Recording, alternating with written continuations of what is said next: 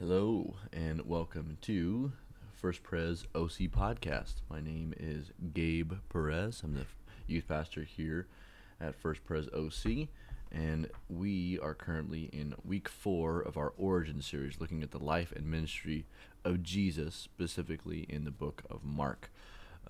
We are going to be exploring concepts about fasting, the Sabbath, a little bit of Old Testament law, and kind of looking at how Jesus changes us in more ways than one, and kind of uses different analogies to highlight that. So, hope you enjoy. I believe this is our last week that we had our worship songs for this week, and so next week is going to be some different ones we start playing. But that being said, sit back, enjoy, and be blessed as we join together for worship.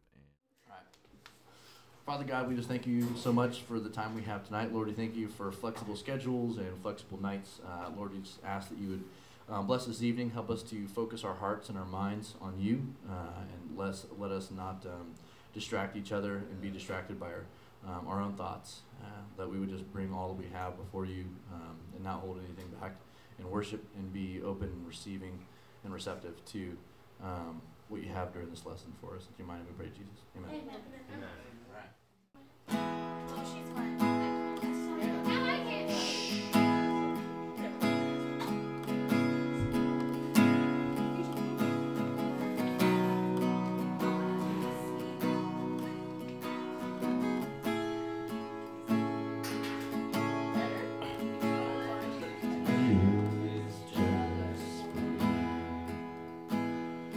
Love's like a hurricane, I am a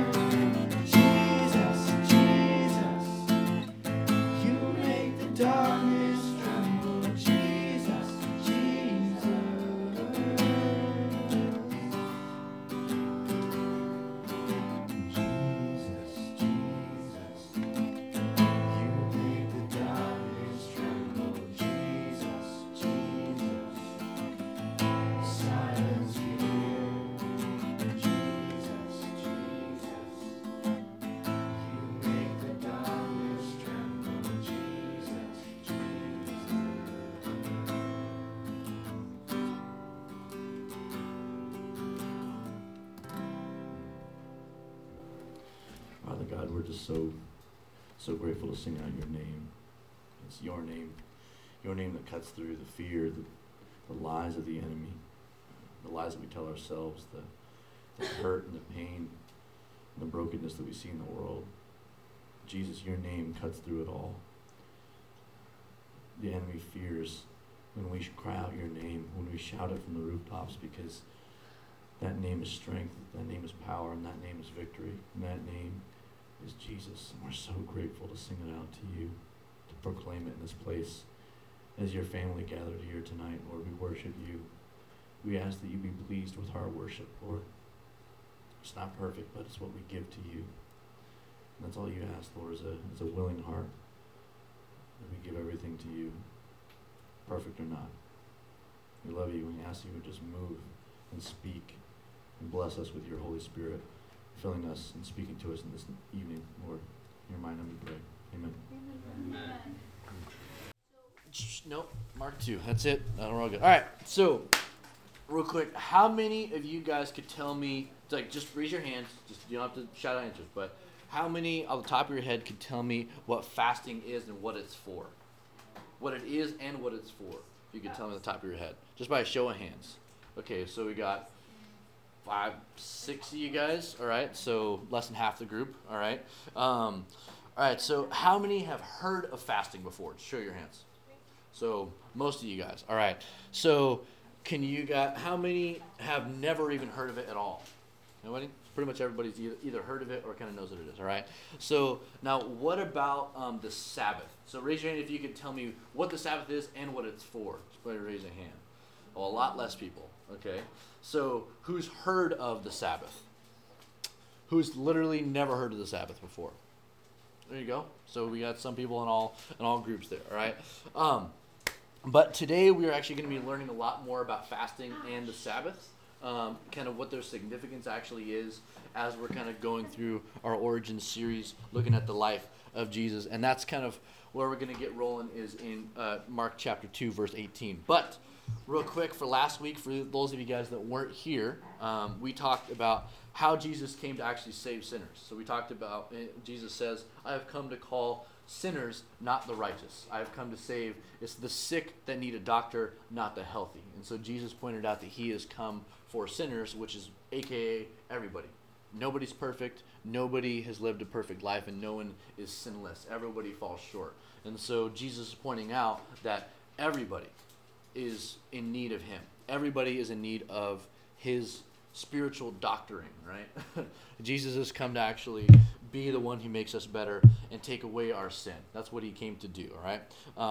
And the thing is, we also talked about reaching out into other people and other environments and being able to be confident and bold enough in our faith to be able to live out our faith amongst others, that we shouldn't be ashamed of the fact that I have a relationship with Jesus. And if you guys are here, you guys shouldn't be ashamed that you come to youth group. And we should be able to relate and go into environments that aren't necessarily Jesus friendly, because Jesus still loves those people as well. And we should love people that don't even love us, because that's exactly what Christ calls us to do, and that's exactly what Jesus was doing. He went into an environment full of sinners, people that other people viewed as bad. Jesus went into that environment and actually went in to share the gospel and to love on those people, to get to know them. Nope. So that's what we talked about last week, and that's kind of what we're moving on into, was kind of like that little brief point. So that leads us into Mark chapter 2, verse 18, all right? So I'm just going to start reading. So it says, now John's disciples and Pharisees were fasting. Some people came to Jesus and asked, how is it that John's disciples and the disciples of the Pharisees are fasting, but yours are not? Jesus answered, how can the guests of the bridegroom fast while he is with them? They cannot, so long as they have him with them. But the time will come when the bridegroom will be taken from them, and on that day they will fast. No one sews a patch of unshrunk cloth to an old garment. Otherwise, the new piece of cloth will pull away from the old, making the tear worse. And no one pours new wine into old wineskins. Otherwise, the wine will burst the skins, and both the wine and the wineskins will be ruined. No, they pour new wine into new wineskins. All right. So it's a little bit kind of like complicated. Jesus adds in a little bit of extra thing at the end that kind of throws it off a little bit, but we're going to get into all that. So when I'm talking about fasting, let's go back to the beginning of that passage. I want you guys to understand like what it's for and what it is, and it's brought up a lot, and you guys have even talked in the past about wanting to understand what fasting is and kind of diving a little bit more into that. And this passage gives a little bit of insight directly from Jesus himself about really the purpose and the meaning of fasting and kind of the reason behind it. So for those of you that do not already know, fasting is actually just depriving yourself of food and or drink for a specific certain amount of time. All right, it's so some people can say I'm going to fast from social media, or I'm going to fast from hanging out with my friends, or fast from this. But really, fasting in the actual biblical sense of what fasting actually is a physical depriving yourself of food and or water. It is a physical thing, like an actual need in your body that you're taking away intentionally.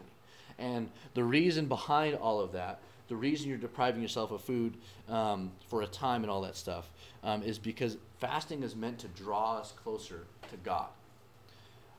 Fasting is meant to draw us closer to God, all right?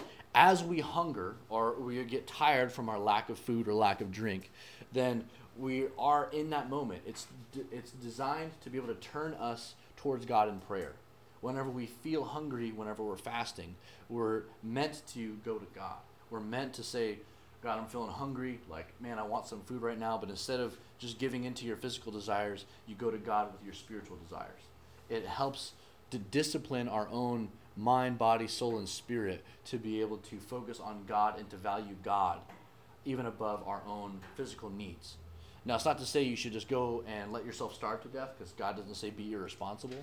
But especially in Bible times and in the Old Testament a lot, fasting was a very regular practice that people did. And it was meant to draw yourself closer to God, to focus and to remember to be praying, to be able to kind of remove the distractions of your physical desires and your physical body. So that way you could focus more on God and focus more on your spiritual needs and not your physical needs. So the Pharisees were basically like, hey, dude, you and your boys are out here grubbing and everybody else isn't. So what the heck's up with that? And Jesus really kind of points out that they don't need to draw closer to God because God is actually already with them. He's pointing out to the Pharisees, I am God. I am with them. They don't need to fast because I'm right here. I am God in the flesh, and they don't need to draw closer to me because I'm right. They can reach out and touch me. If they need anything, they can turn and ask me a question right now. There's no need to fast while I'm here. That's why he gives the analogy of a bride and a bridegroom. So why would somebody fast when the bridegroom is away? The main focal point of who you're trying to get close to. Why would I fast when he's not far away? I don't have to draw closer to him because he's already here.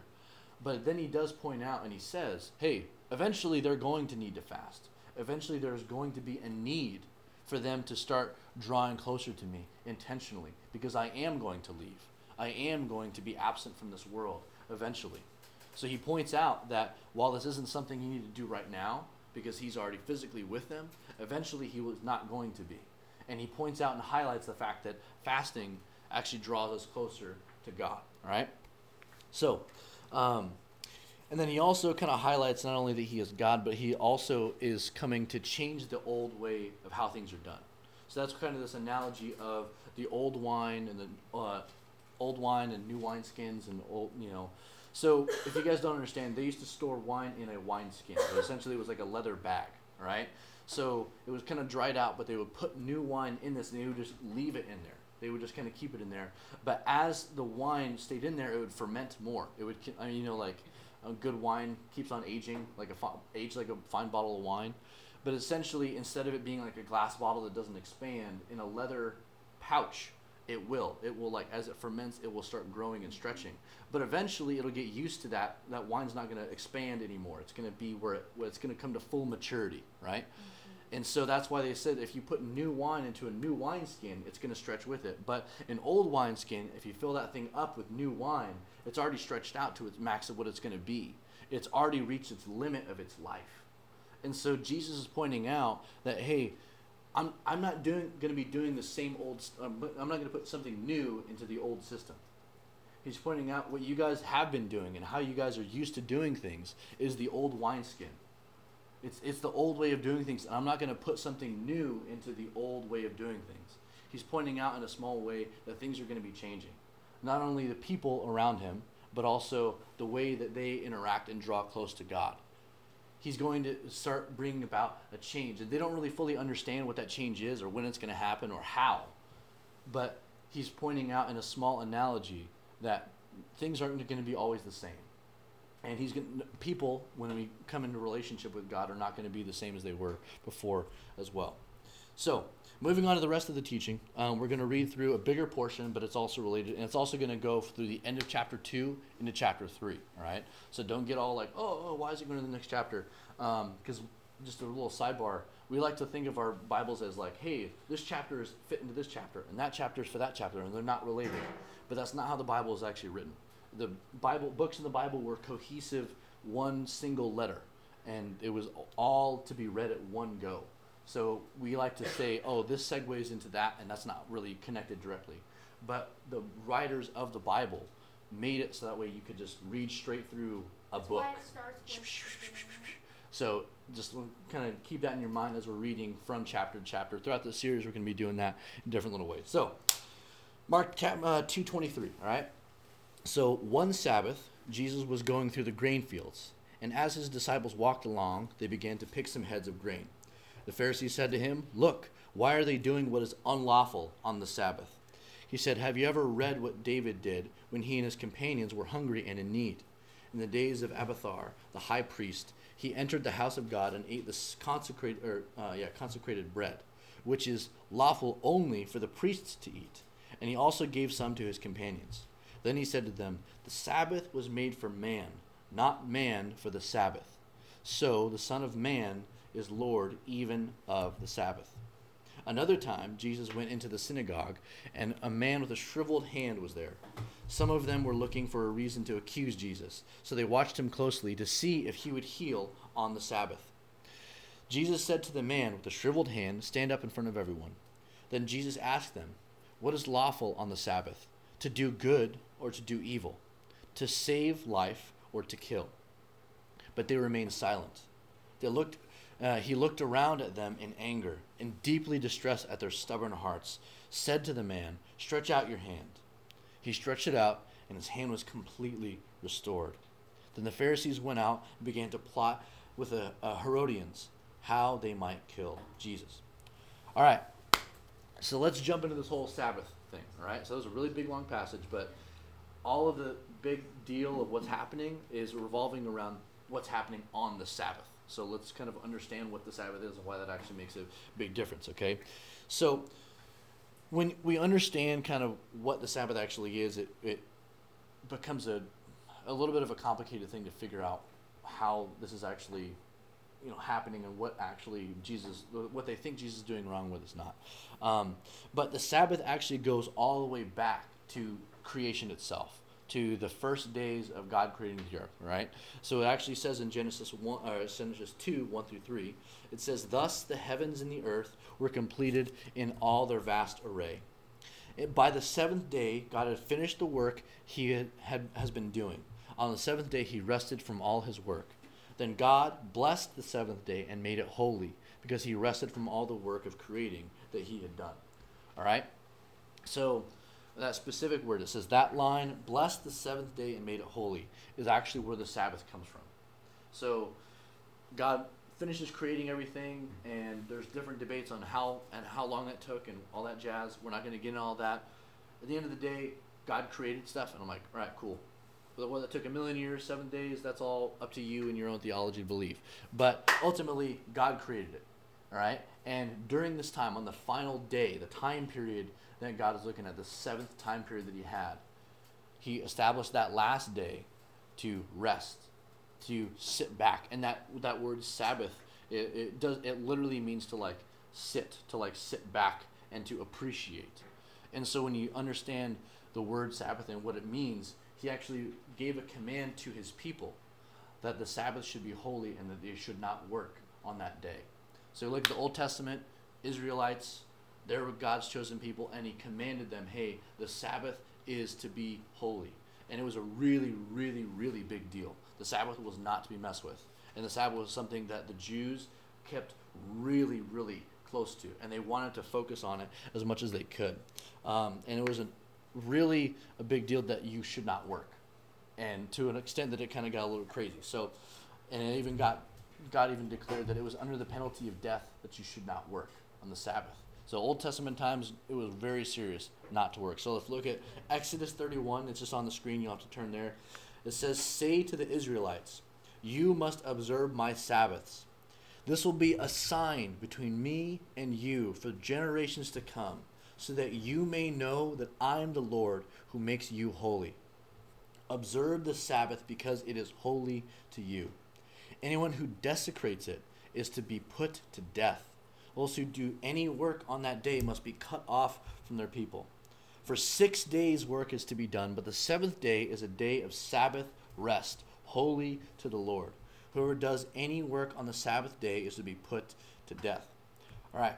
So obviously, sounds like a pretty big deal, right? So, and you got to understand, in the Old Testament, God dealt with sin very differently. He made it very clear to the Israelites.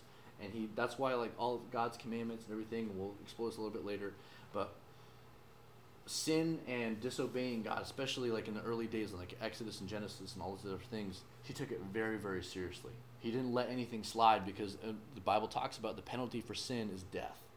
And so when he gave them a command and they were his people, he told them, do not do this, because this is a disobeying me. And that is a sin when you disobey me.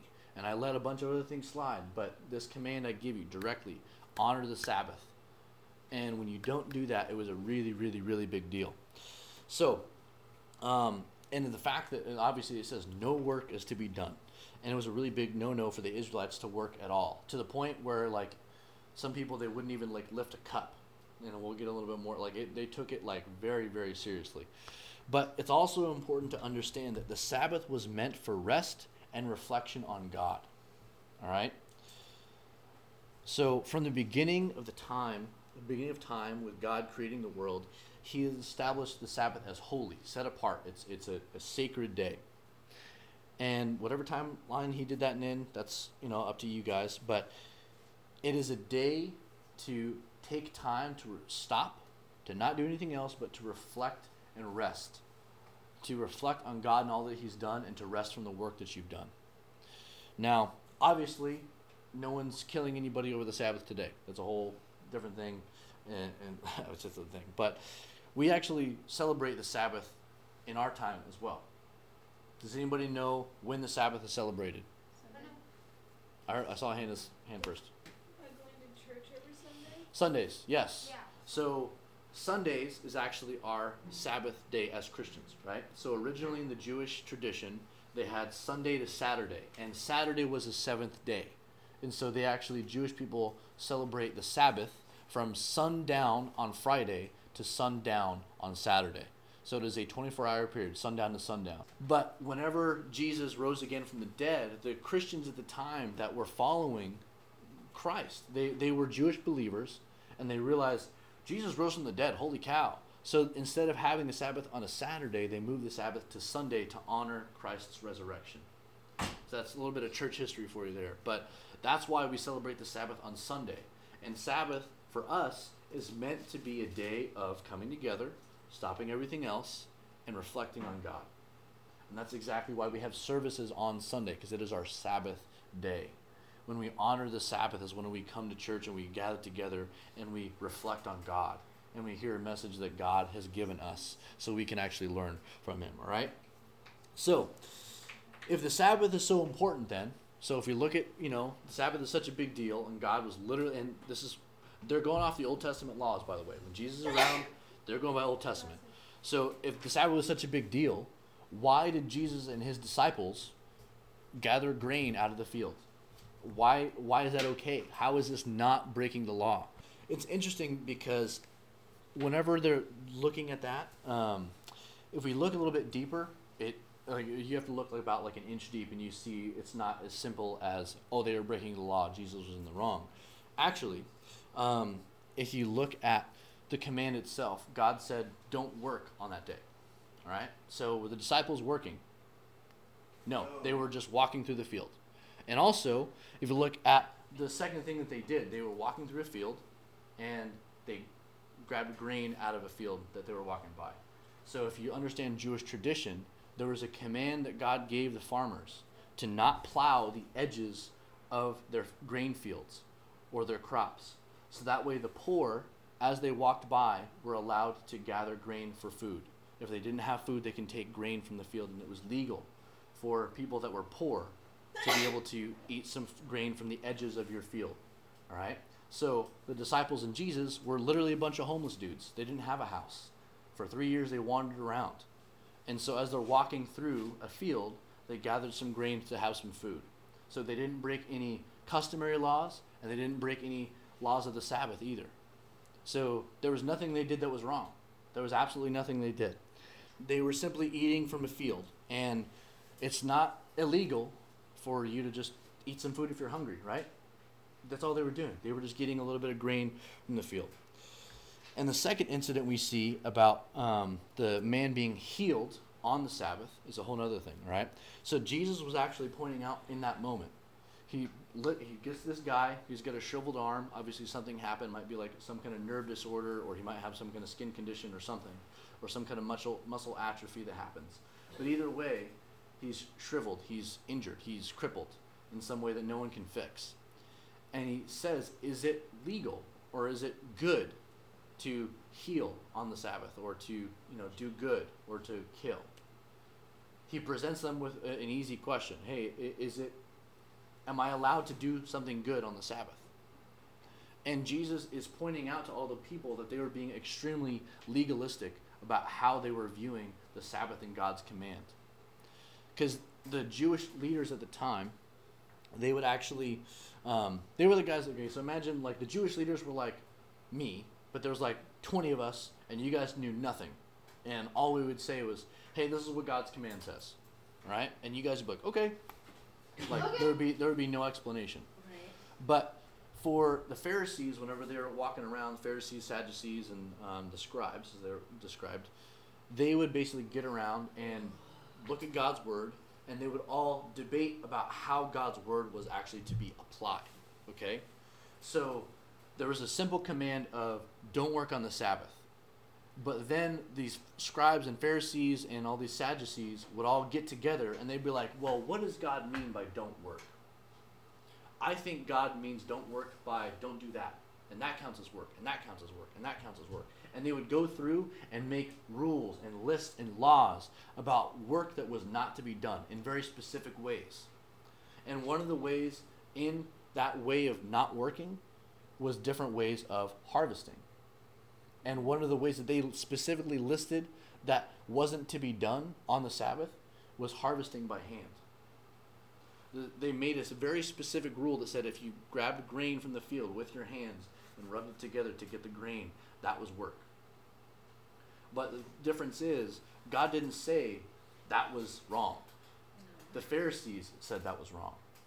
So this group of religious leaders started adding into what God's word had actually said. And Jesus, in pointing out, hey, this man, is it okay to heal? Is it okay to do good on the Sabbath? Because he's doing something, right? But they viewed it as, you're doing something. You can't do work. You're not supposed to do anything. But Jesus is pointing out, you can't be so legalistic to not even do the right thing, to do good on the Sabbath. And he heals them and makes a fool of them because he points out that you're not supposed to be legalistic about God's commands. Would that be working? No. Well, it might be, but Jesus is also pointing out that it's not about working. It's like, it's okay to do good. If you're honoring the Sabbath, it's okay to also do something good. You shouldn't be working, but also if a need arises, don't just like let somebody die on the floor, right? You're supposed to help them. You're supposed to do what is right. All right? Like a doctor gives a man that'll die before. Yes. So Jesus was pointing out in front of everybody and pointing out to the Pharisees that they had been so focused on how to follow God, they lost sight of why they follow God, why they do these things. So much so that they weren't sure if helping somebody else out that was in need was okay. That's what Jesus is highlighting in this point. They had lost their way. And Jesus over and over and over again was reminding them, you guys have lost your way in this way, in this way. And he points out in little ways, all right? So God gives us many different things that actually help us to draw near and focus on him. And the Sabbath and fasting, both of them, it's a day set apart for God to focus on him. Fasting deprives us of food so that we can turn and focus on God. And these are two different ways, and Jesus points out clearly, and we can look at them. These are different ways that we can actually focus on God. But God doesn't give us just those two ways to be able to draw near to him, to be able to focus on him, to be able to grow our faith in him. So in different ways he does is fasting, prayer, meditation, giving, serving, the Sabbath itself, gathering together as a body, worshiping as we sing songs to him, leading others in the faith, and teaching others about God's word. It not only helps us to focus on God and more listen for his voice, but also helps others as well to be able to draw near to God. So these different ways that we can actually draw close and draw our attention to him. Because Jesus isn't interested in how you can be good or how good you can be, because Jesus cares about where your heart is at. Jesus doesn't want hey, I did all my things on my checklist to be good today. It's not a checklist. It's not hey, I did all the right things that I'm supposed to be doing. If you could do all the right things, but your heart isn't for God, then that's what Jesus cares about. He wants your heart. He doesn't want a checklist of things that are good to do. And unfortunately, the Pharisees were in the list of, they were on the side of, hey, I have a list of everything God commanded me to do, and I follow this list to a T. But their hearts weren't for God. They had focused on the how and not the why. They had lost sight of what was actually important and actually drawing near to God, because all of the Old Testament laws and commandments were meant to remind people that they needed God. They were all to help us focus on him. So, like I said throughout the series, Jesus has a mission and a goal, and that goal is to share the gospel with everybody. And all of that was meant to be able to bring people to a relationship with Jesus. God's intention was to forgive sins so that way we can have a relationship with him. But that only happens when we can actually admit, when we can turn to God and say, Jesus, I'm a sinner and I need your forgiveness. And Jesus himself actually says in Matthew 7, not everyone who says to me, Lord, Lord, will enter the kingdom of heaven, but only the one who does the will of my Father who is in heaven. Many will say to me on that day, Lord, did we not prophesy in your name, and in your name drive out demons, and in your name perform many miracles? Then I will tell them plainly, I never knew you. Away from me, you evildoers.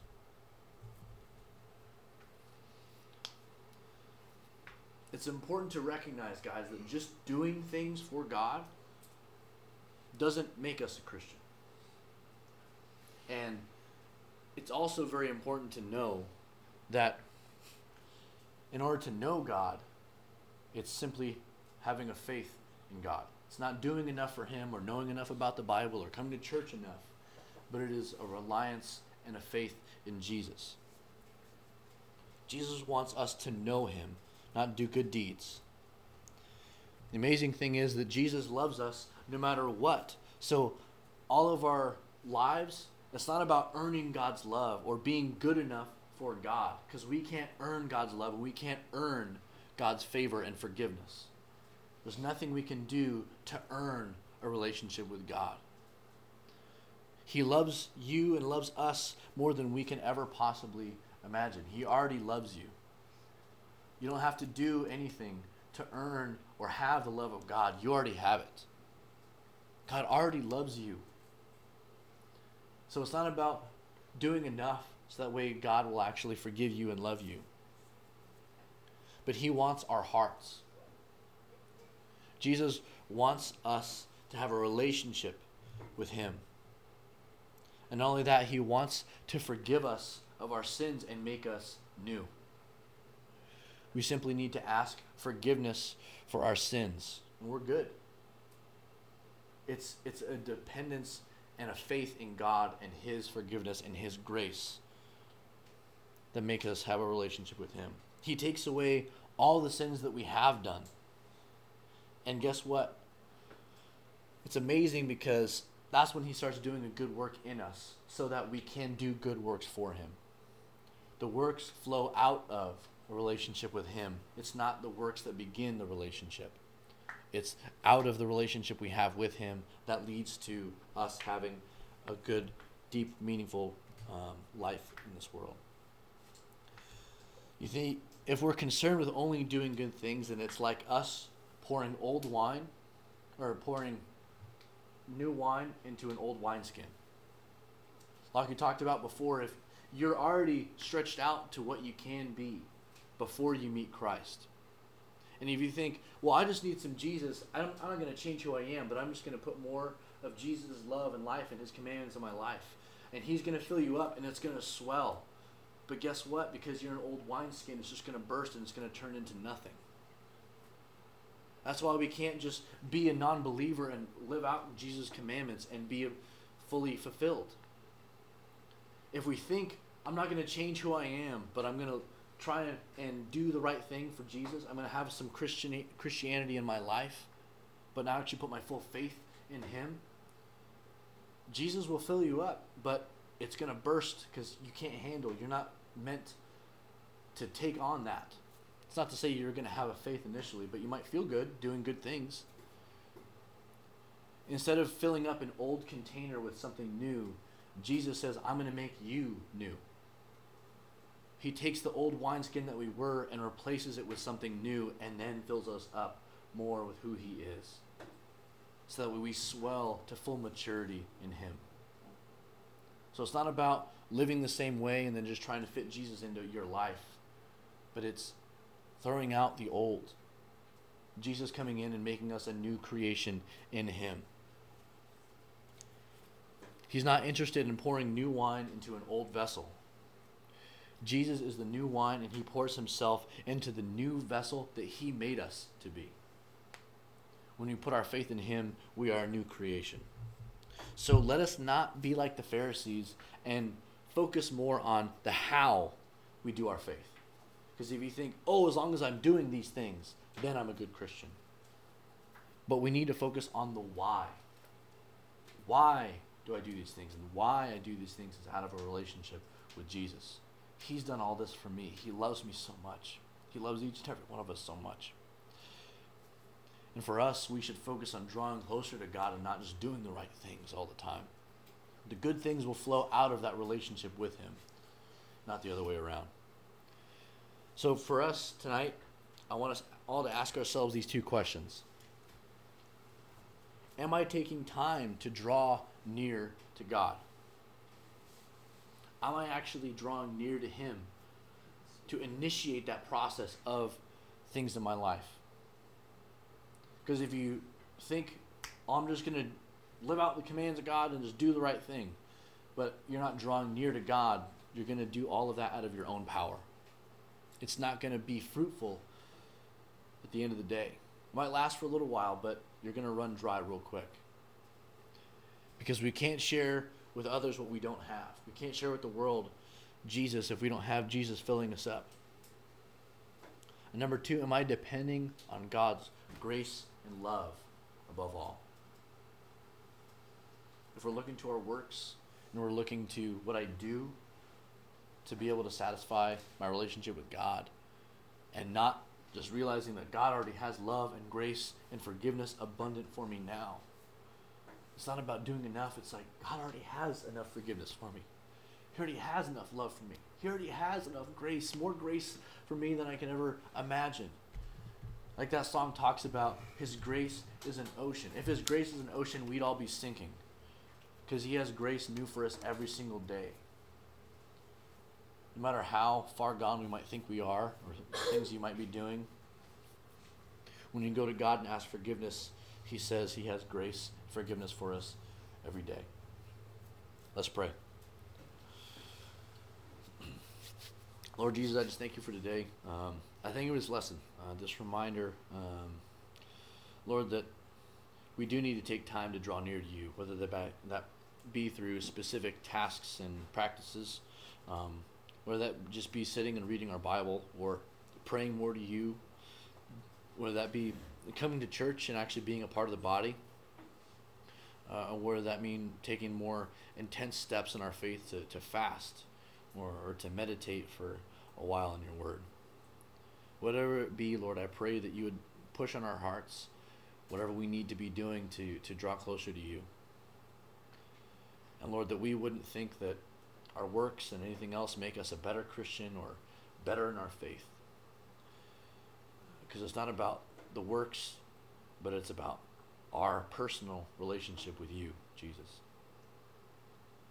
It's out of that relationship and out of that time we have with you that we are able to grow into full maturity for you. Lord, let us honor the Sabbath. Let us not forget to meet together as a family. Lord, help us to bring all that we have to you and not be like an old wineskin trying to fit in new wine, but we would surrender all we have to you. We love you, Lord. It's in your mind and we pray. Amen. And there you have it, guys. That is week 4 of our Origin series. Hope you guys enjoyed it, got something from it, and are blessed by it. Have a good day.